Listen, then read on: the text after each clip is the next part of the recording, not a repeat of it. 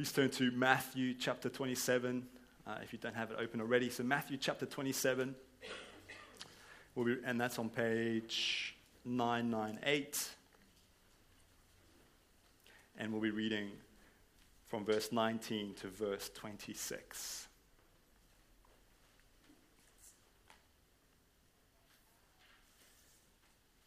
So Matthew 27, beginning at verse 19.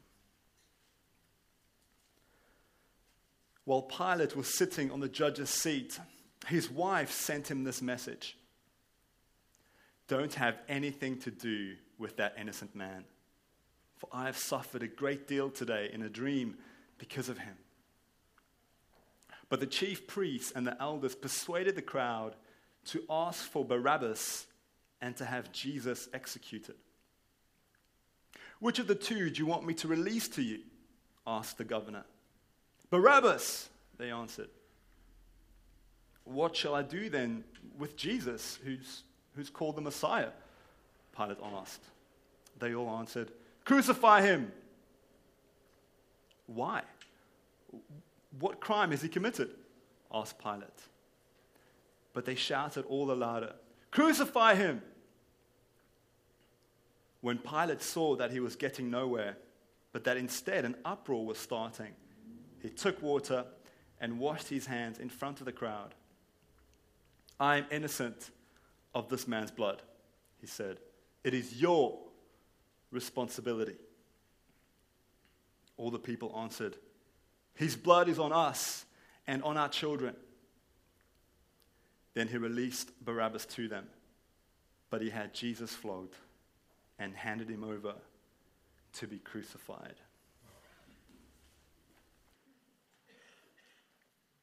Let me just pray for the Lord's help. Father, we thank you for these verses in Matthew.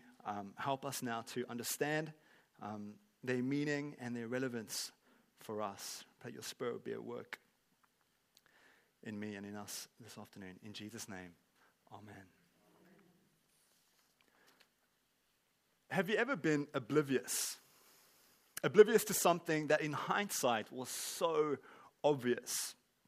Or oblivious to something that was so evident to others, but not to you? Have you ever been oblivious? In 2018, a man stole a car and then decided to stop to ask for directions. And who did he ask? A police officer.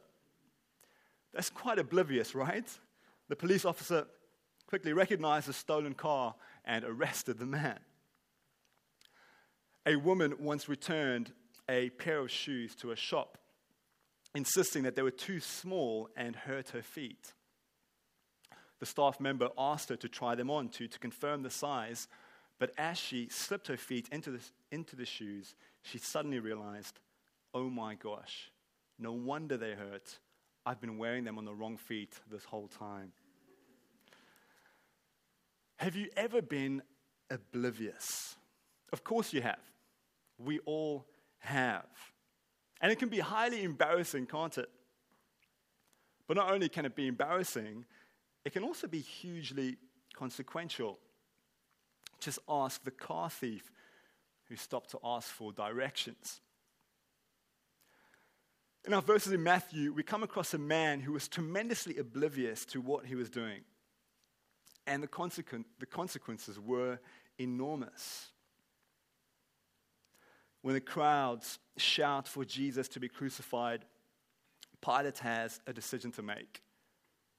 He can either go with the crowd and crucify Jesus and free Barabbas, or he can go against the crowd by freeing Jesus and crucifying Barabbas. Pilate has the power to free, and he has the power to sentence to death. The decision on whom to free and whom to crucify rests on his shoulders. Which is why his comments in verse 24 come as such a surprise. Notice what he says. When Pilate saw that he was getting nowhere, but that instead an uproar was starting, he took water and washed his hands in front of the crowd. "I am innocent of this man's blood," he said. That is your responsibility. What do you make of Pilate's words? He claims to be innocent, to bear no responsibility for Jesus' death. Yet as we see in verse 26, he's the very one who hands Jesus over to be crucified. How can someone be so oblivious? How on earth can Pilate think that his hands are clean, that he's innocent? Sure, the chief priests, the elders, the crowd, they're all responsible for Jesus' death. But Pilate, so are you. How can you not see it? Pilate's oblivious. And he's a bit of a coward. He claims to be innocent when he's anything but. The thing is, there is one indeed who is innocent. But his name's not Pilate. When the crowds chant, "Crucify him," Pilate responds by asking them a very good question. Why? What crime has he committed? What has he done? And the crowd, of course, have no reply. That's because there's no criminal case against Jesus. So all the crowd can do is chant louder that Jesus be crucified. Jesus is innocent. The crowd knows it, and Pilate knows it. But Pilate's a coward, so he chooses to condemn this innocent man to death. We've been focusing on Pilate's cowardice and his obliviousness, and also on Jesus' innocence. But I want us now to focus on the other prisoner, Barabbas. Verse 26 says, "Then Pilate released Barabbas to them, but he had Jesus flogged and handed him over to be crucified." While the innocent one is brutally beaten and condemned to a horrific death, the guilty one walks free.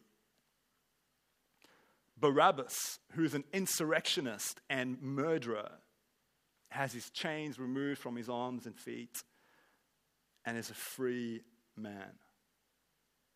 I bet Barabbas cannot believe his luck.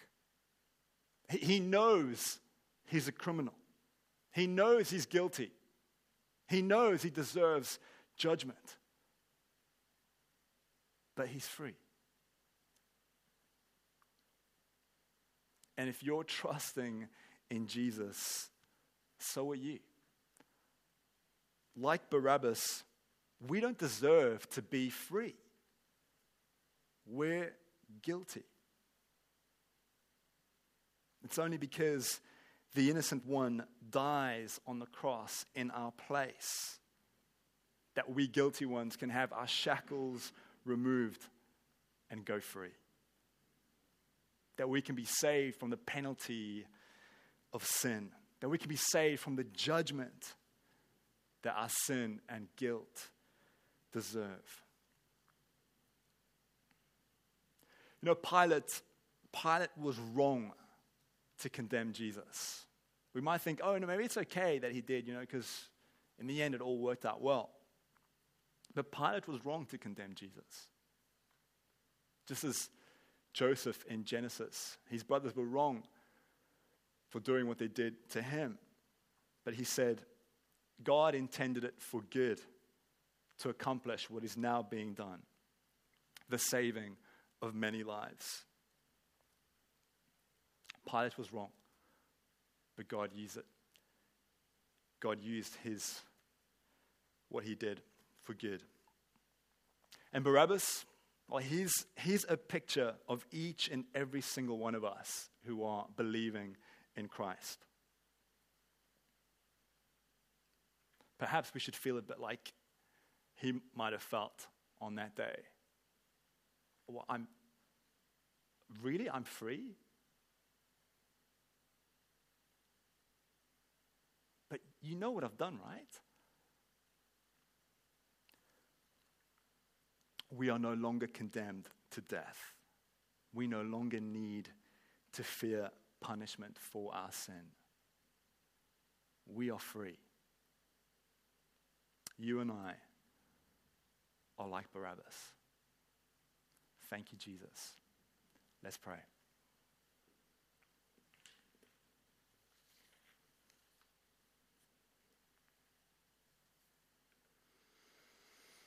Heavenly Father, Barabbas probably couldn't have believed his luck. It was either him or Jesus who was going to go to that cross. And we don't know how much or how little he knew about Jesus, but he knew that he was guilty, that he deserved justice. Yet remarkably, he was set free. Father, we pray that we would have that same awe, that same amazement by the fact that we are free. We do not have to pay for our sins. Jesus did that in our place. We are set free. And we thank you so much for that. We praise you. Help us to rejoice in that truth this Easter weekend. And if we are not yet trusting in Jesus, give us a longing to want to be free, to have the freedom that Jesus gives. And we ask this in his name.